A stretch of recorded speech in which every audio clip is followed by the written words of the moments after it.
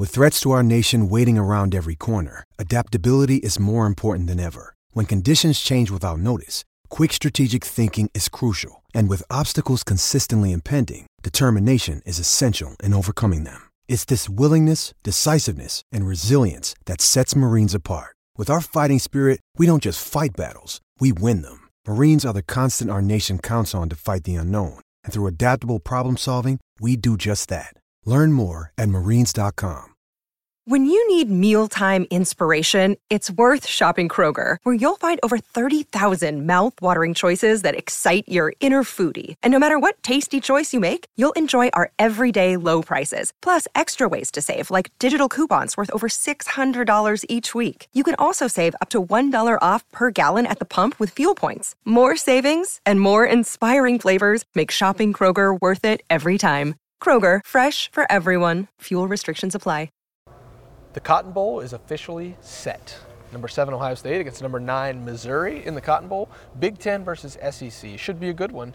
Not the college football playoff, not what anybody in this building was expecting for the season, not what anybody in this building was hoping for the season, but you get a New Year's Six Bowl, trip to Dallas, and maybe some good barbecue along the way. That's the 40-year vet Tim May, that's Andy Backstrom, I'm Spencer Holbrook. We've got a lot in the build-up to Ohio State, Missouri, now official.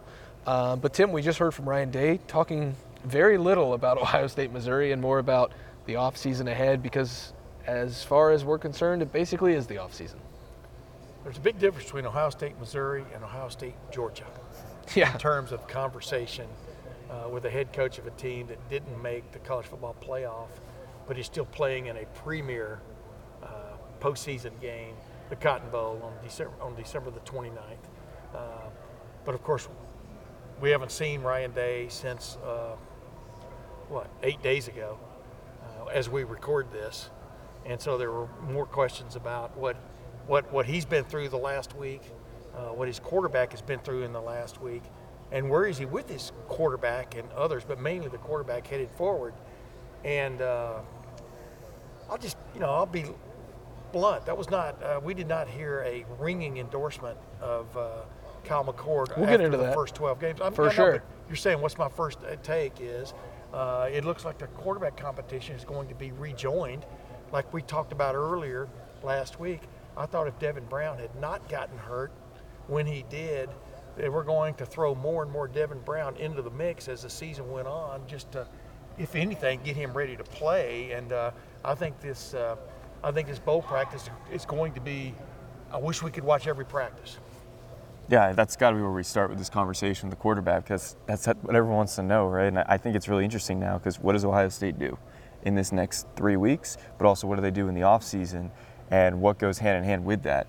Who enters the transfer portal? Ryan Day mentioned not just the quarterback position, but like all the positions on this team.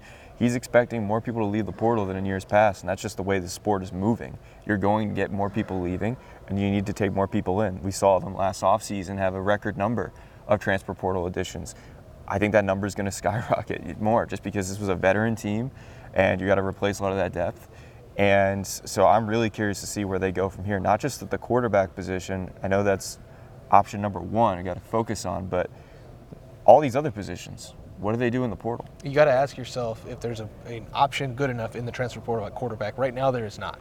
It's just the reality of the situation right now. There's not a quarterback good enough to lead this team, in a lot of people's opinion, to a national championship in the transfer portal. So right now, you don't have to really talk about quarterback. Tomorrow, though, when the transfer portal does officially open for underclassmen, wow, it's going to be a zoo in there. It's going to be crazy.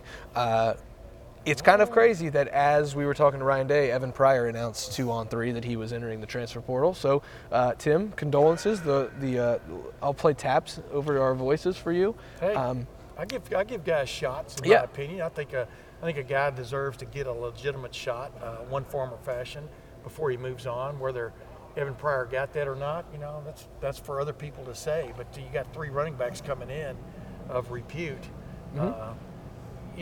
Sometimes you just got to read the handwriting on the wall. But Dallin Hayden's going to be leading the group.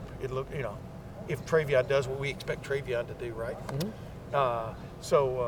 I understand those moves. I understand Cam Martinez. Cam Martinez reached a certain level with this football team and really where was he going to be going forward? Yeah. So you understand that. Vic Cutler was an experiment that didn't quite work.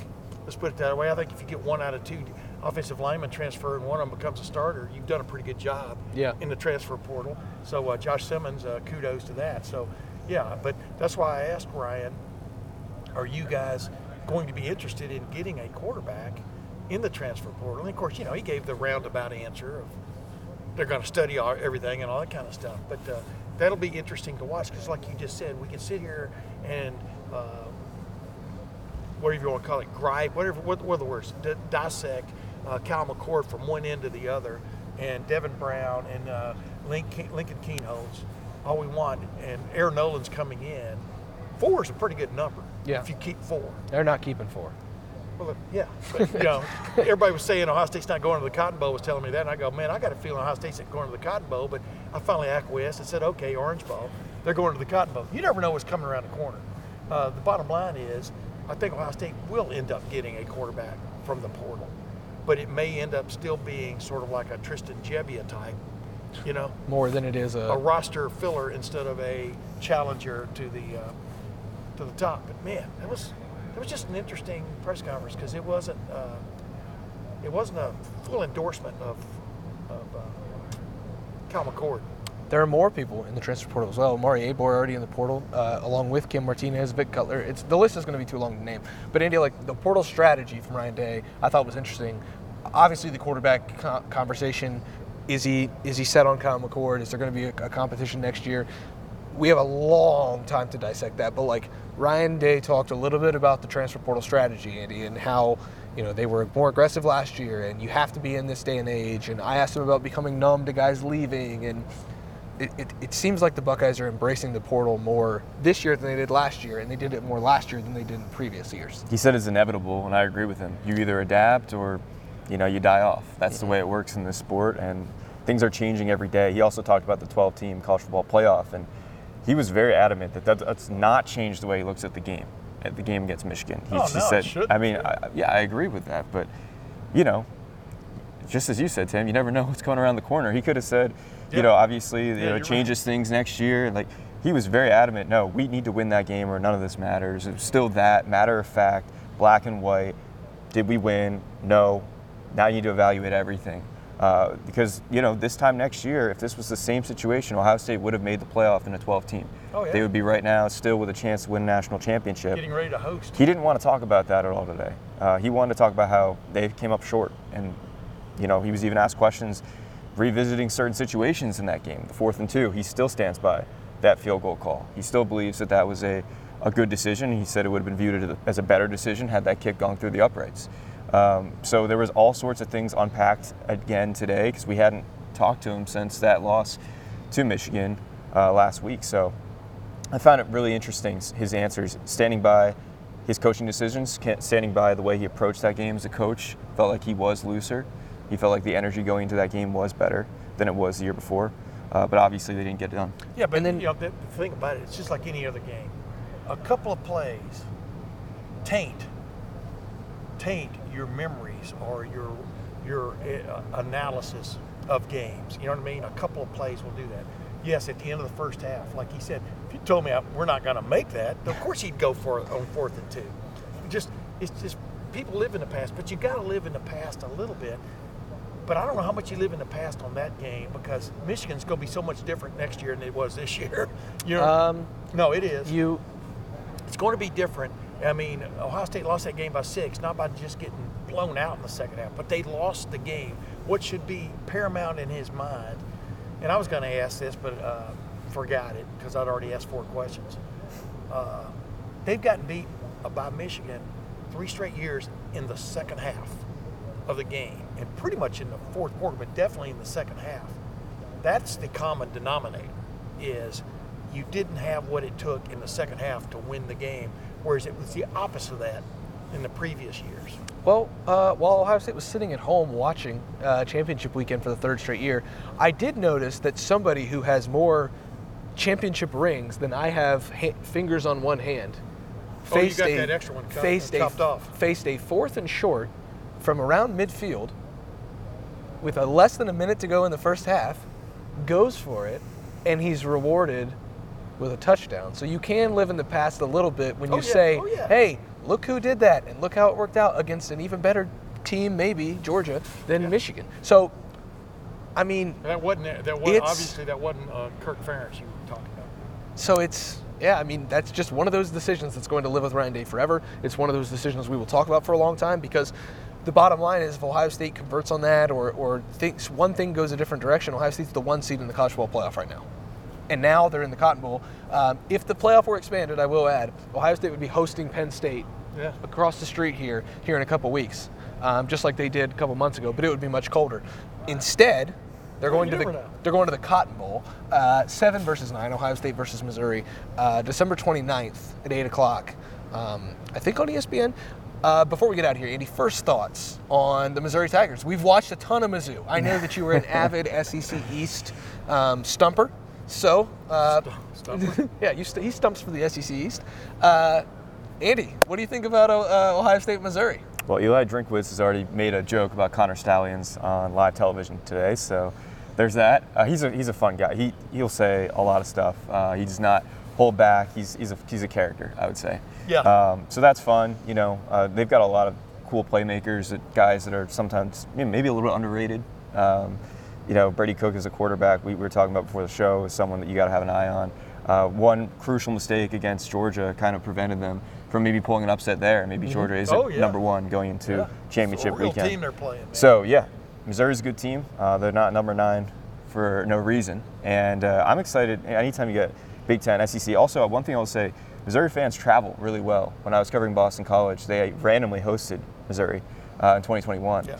Mizzou fans came out. They sold out that place in Chestnut Hill, which does not happen a lot.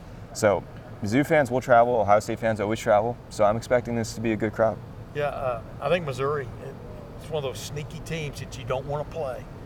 Maybe people are saying that's also about Ohio State, but the most compelling thing in my mind right now, thinking about that game, is who am I matching who against? Because I'm very curious to see what Buckeyes opt not to play in that game, because that keeps you from forming a true opinion about it. And let's face it, when Ohio State had 2 big-time receivers miss the Rose Bowl 2 years ago, we all knew Egbuka and Marvin Harrison Jr. were just waiting for their shot. Yep. We all know that Carnell Tate is waiting for his shot. And it's funny because they were about as little used as Carnell Tate was this year. You know what I mean? Even less so. Even less so. So, you know, tell me who's playing first. Is JT Tuimoloau out playing? You know? Yeah. Is Marvin Harrison Jr. playing? Is Marvin Harrison Jr. playing? You know, you kind of expect some to and some not. Travion Henderson, is he playing? Denzel Burke, right on down the line. I mean, that's gonna so much repaint both of these teams on who isn't playing, but mainly for Ohio State from that standpoint. So I'll get back to you on what I really think about this matchup, except that Missouri is the real deal. And it's the Mookie Cooper Bowl. Exactly. You're going to look out there and see former Ohio State wide receiver Mookie Cooper against Ohio State. I think I used to DM with his mom a few times. I mean, whoa. Now he's at Missouri, and we're going to cover the game. Credential requests are already in, so that means Tim May, the 40-year vet, he's making the trip to Arlington, to Jerry World for Ohio State, Missouri. Andy Backstrom is as well, and me, Spencer Holbrook, will be down there on December 29th, and the week leading up to that for Ohio State, Missouri. I got to interrupt you on one thing. Did they get the top 4 right? Just your quick take. No. All right, who should? No big instruction. Who should have been? Who should have been out? The games have to matter. Florida State should have been in. I agree. Florida State should have been in. I like Texas being in. They deserve to be in. Texas had a great win at the beginning of the year. Alabama had a great win at the end of the year. I think these are 2 of the top 4 teams in the country. I agree with it. I think Alabama should have been ahead of Texas, but that's another story. Well, it's okay to be wrong sometimes, Tim. That's all right. It looks like I was right. But Ohio State, not a part of that 14 field. Next year, they'll be a part of the 12-team field, but that doesn't matter right now because the Buckeyes are going to Dallas to play in the Cotton Bowl against Missouri. Again, Tim May, the 40-year vet, he'll be there. Andy Backstrom, he'll be there. I will be there as well. We're going to go down there, eat some really good food, watch some really good football, and we're going to cover it the entire lead up all the way to that. National Signing Day in between now and then. Matt Parker and Alex Gleitman on the recruiting side going to have you guys locked, loaded, and covered there. And we'll just keep covering this game as Ohio State heads into the offseason officially, but has a Cotton Bowl to get through before they get officially to the offseason. Transfer portal opens tomorrow. Stay locked in at LettermanRow.com and On3. That's where all the transfer portal activity will be tracked. We'll see you guys over at LettermanRow.com. We'll see you at the Cotton Bowl on December 29th when Ohio State faces Missouri. It is Ryan here, and I have a question for you. What do you do when you win?